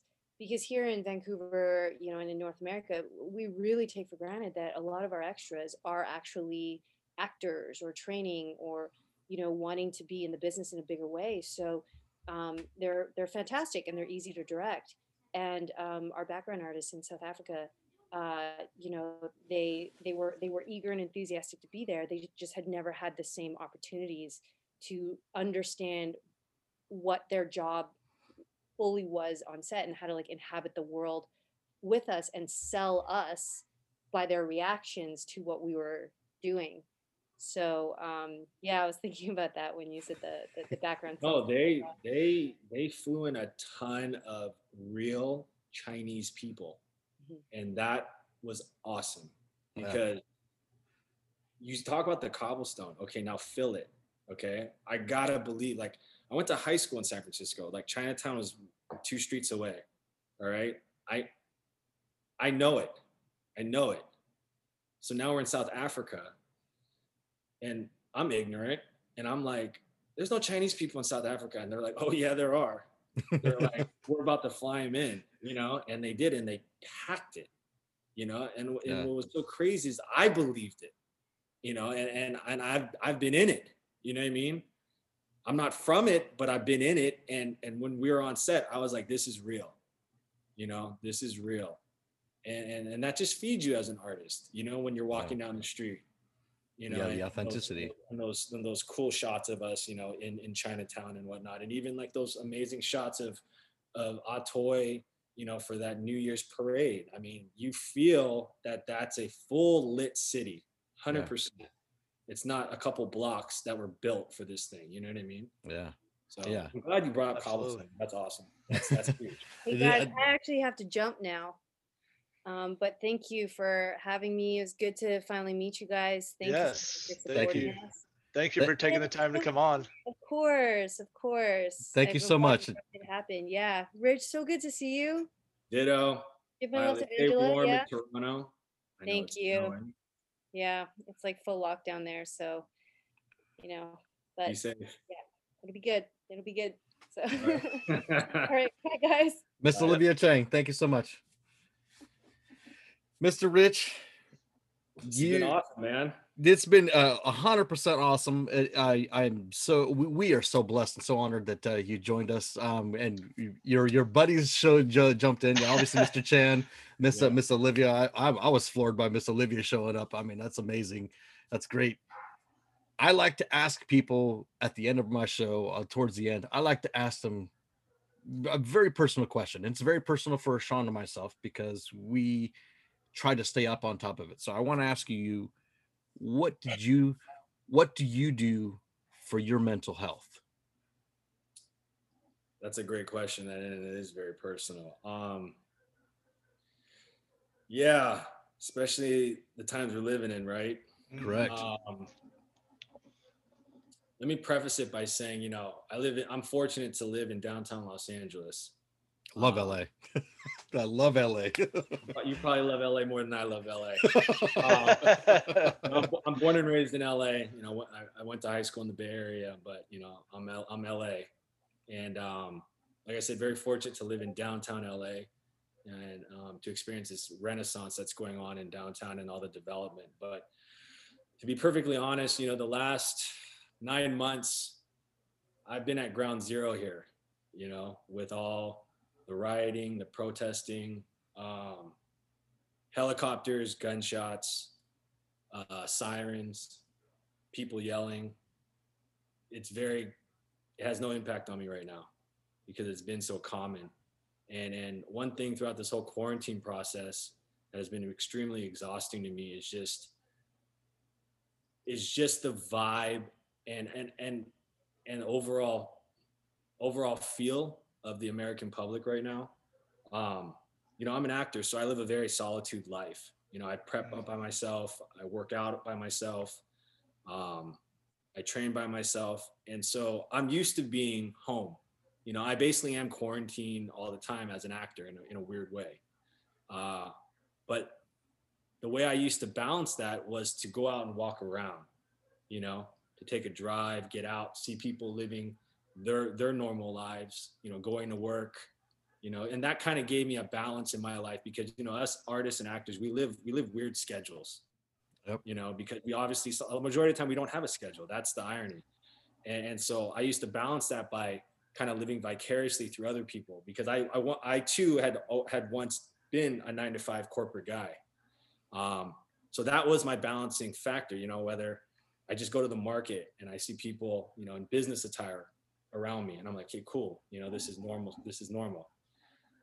But these past 9 months, that balance for me to go outside and walk around and feel that positive vibe and, you know, to be in sunny LA has been completely reversed, where to the point where I didn't want to go outside because it was such a dark, negative vibe.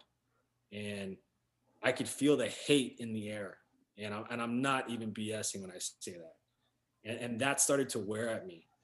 And then at night, I had front row views from my apartment here at the looting. I saw 2 guys get shot right in front of my building. Damn. I saw the whole thing. Like, I didn't see like who shot them. I just saw them fall. Okay. Oh my God. And here's the thing. We've all grown up, right? We've all lived in areas here or there. We've all seen certain things. But to see it now, you know, to me, that was like high school and junior high, you Right. know, and to see it now as a full grown adult who I like to say is it has matured and has chose to live a certain way in a safe environment, and to see that violence right outside my front door, to see the helicopters. I mean, it's LA, everyone sees helicopters, but to see like 5 hovering every day right above you, and to hear that sound, and then to see the protesting and you know, just everyone has their rights and everyone has, you know, the freedom of speech and stuff like that. And that's not what I'm discussing. I'm discussing the negativity associated with all that, and the ugly side to all that. Yeah. You know, and it's worn on me. It's a long answer, but what I'm getting to is my escape, or my remedy for always being kind of for my loneliness, let's say, as an artist, as an actor in LA, that counterbalance of just walking into a normal society, whatever that means, was taken away. So now here I was, quarantined, because we had to quarantine, and not wanting to go outside. It wasn't like I was like, oh my God, I got to get out. I didn't want to go outside. Right. You know, because it was dangerous. It wasn't just negative, it was dangerous. Yeah. 100%. Okay. And the only thing that got me through that, and it's continuing to get me through as we speak, is just my physical training. Because if you want to get real simple, it's called just sweating. You know, whatever I need to do to break a sweat, whether it's cardiovascular, whether it's weight training, whether it's yoga. I mean, there was a point where I was kind of documenting on my Instagram, because, you know, all the gyms had closed, and that's kind of like my escape. People just think sometimes I'm just a meathead. Well, you call me what you want, but that's my medicine. You know what I'm saying? Yeah. Self-care. Absolutely. 100%. No, there's a science to working out. I mean, it releases natural chemicals, serotonin, other stuff in your brain, you know. So I mean, I think calling people meatheads, you know, that are normal people that are working out, is just kind of foolish, you know. I'm lucky enough to, I have the mirror. It's a mirror, and it has like an instructor on it, because I'm not like a big weightlifter or anything like that.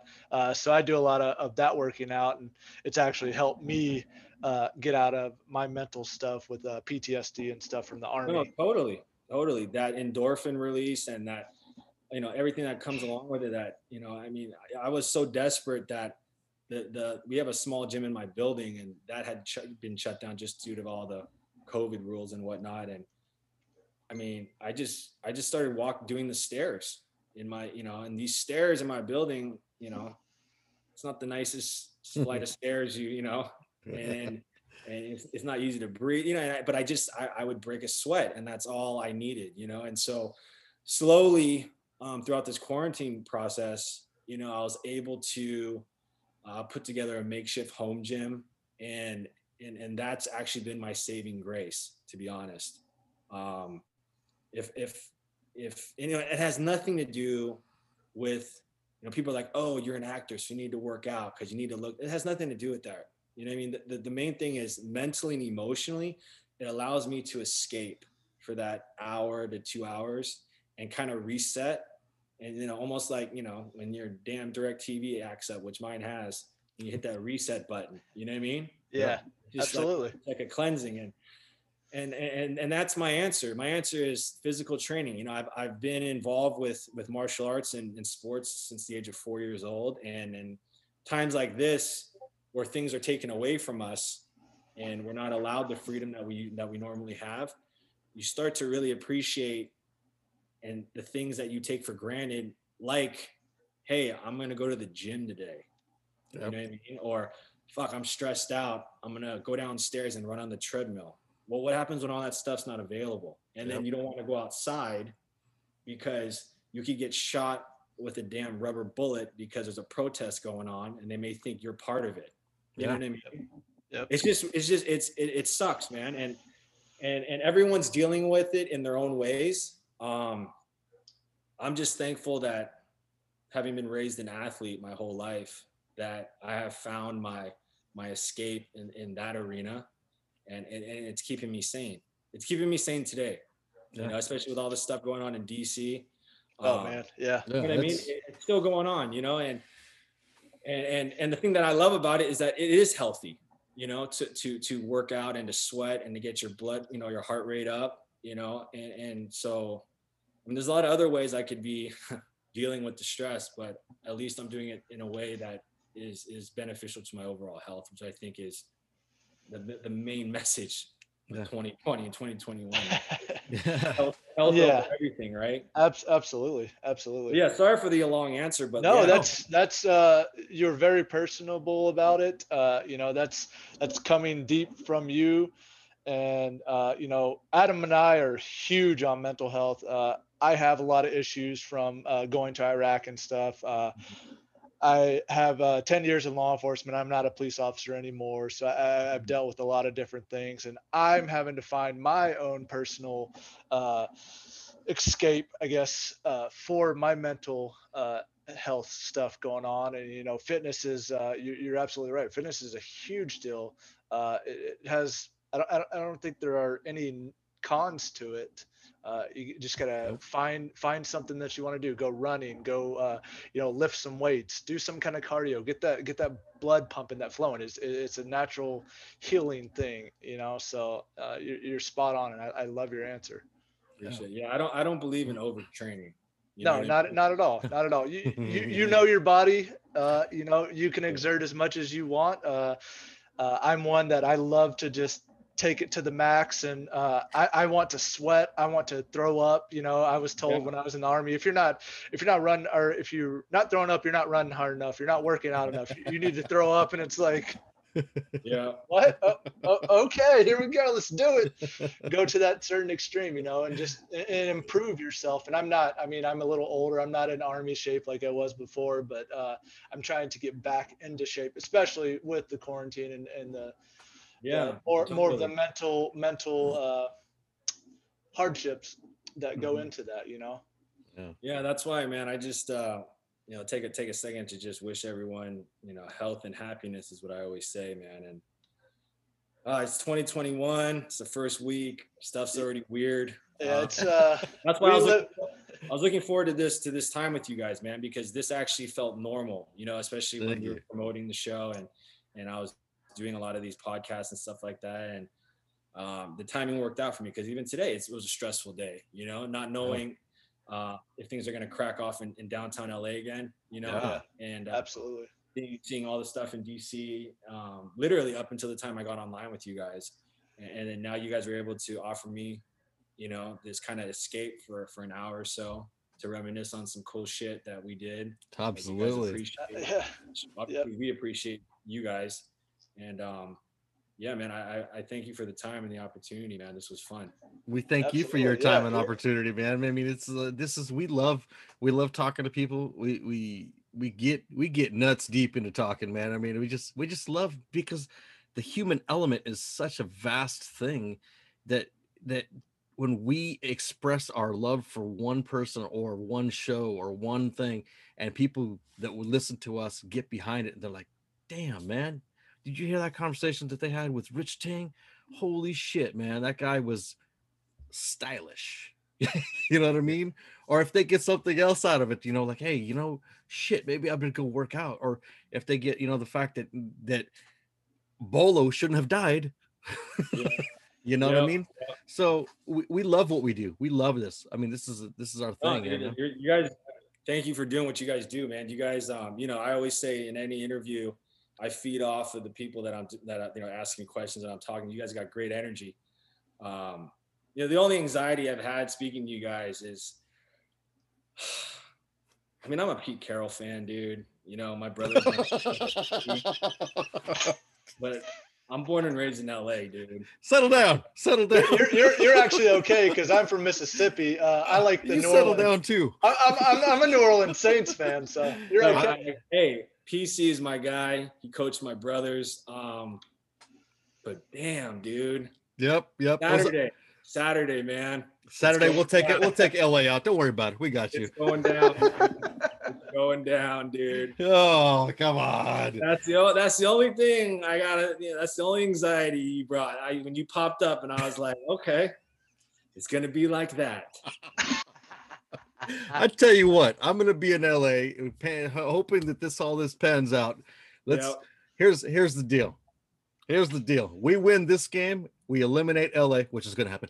Okay. I'll buy lunch. Okay, yeah, that's cool. That's cool. I mean, I don't want you to feel bad when we take out LA. I mean, like really take them out. Oh man, we're laying it on. Real question. I don't even know, is Jared playing this weekend or is he still out? I think because here's the thing: if he's out, like, dude, don't even come to LA, bro. Even if you guys win, like, come on, man.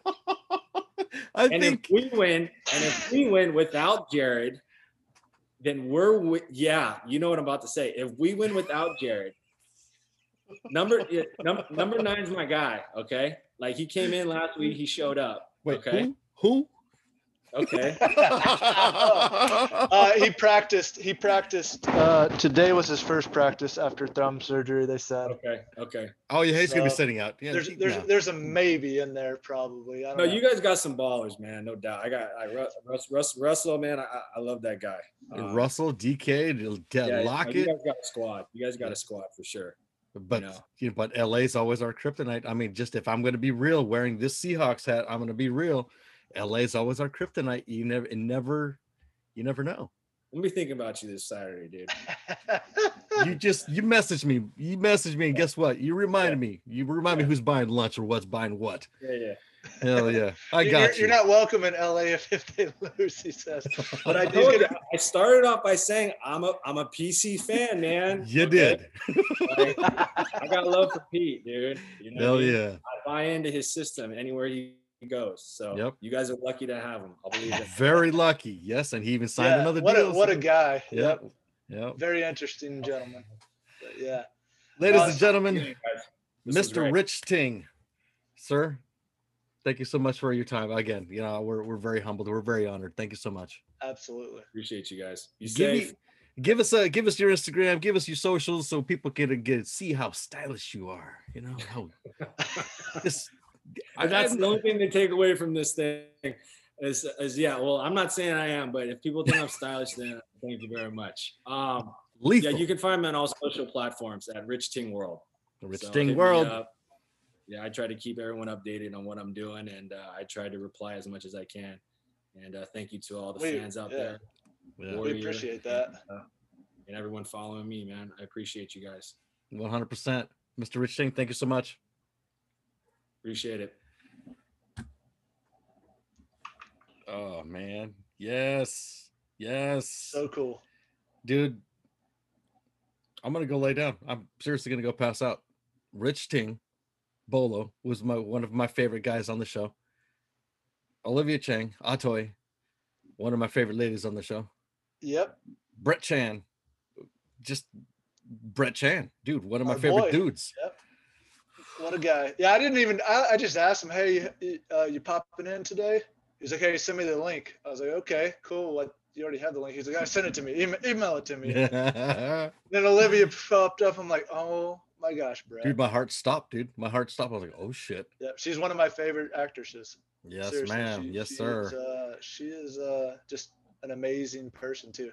Holy shit, dude. Holy shit. Wow. Well, and actually, just so you know, Dustin Wynn, he just messaged me. What did he have to say? Because I messaged him a while back, just you never know. He may read it, he may not. Let's see. He would love to be our guest. I'm in LA and can be available between 10 a.m. and 5 p.m. Let me know how you would like to proceed. Bam! Dustin Wynn. If nobody knows who Dustin Wynn is, let me give you guys a quick history lesson. Dustin Wynn was on the original 21 Jump Street. Yes. Back in the day with Peter DeLuise, Johnny Depp, and I cannot remember the other guy's name. the notorious cop. He was always a cop. And Dustin Wynn, bro, Dustin Wynn. Come on. And he's one of the bad guys that you just did not like. He played it to the point where you know what I'm trying to say here. Another Warrior cast member that I'd love to interview because he was a bad guy. He sold it. God damn it. Hey, you've listened to us. You know what? You know how we are. We love this show. We love. Yes, we do. So, you know what, man? Hey, we're at the end here. I am going to go eat some food because I'm hungry, and hell, I had a good time. I had a great time. God damn, dude. Happy New Year, everybody. You know what? Everybody love everybody. God damn it. That's how we roll with this shit. It's not going to stop. We're going to keep that train rolling right on through 2021. Sure, it's going to be ugly. Yep, it's already starting rough, but you got to go back to what we say is everybody love everybody. And, you know, at the beginning of the conversation, you know, it shouldn't be about race, you know, political affiliation, anything like that. This has gotten out of hand. It's been getting out of hand. The media is fueling that fire. They're, what is it called? Gaslighting. They've gaslighted for a long time. We got to knock this shit off. I don't even, the only news I see is on my Facebook. I don't even watch the news, anything like that. I try not to. I try to stay away from it and you know, form my own opinion, get the facts, stuff like that. We've all just got to come together. Love your neighbor, love your friends, your family. You know, this is what we need. Otherwise, I don't know what's gonna happen, but we're already being torn apart. Yep, and it needs to stop. You know? It's gotta stop. Yes, sir. All right, everybody. Love you all. Take care.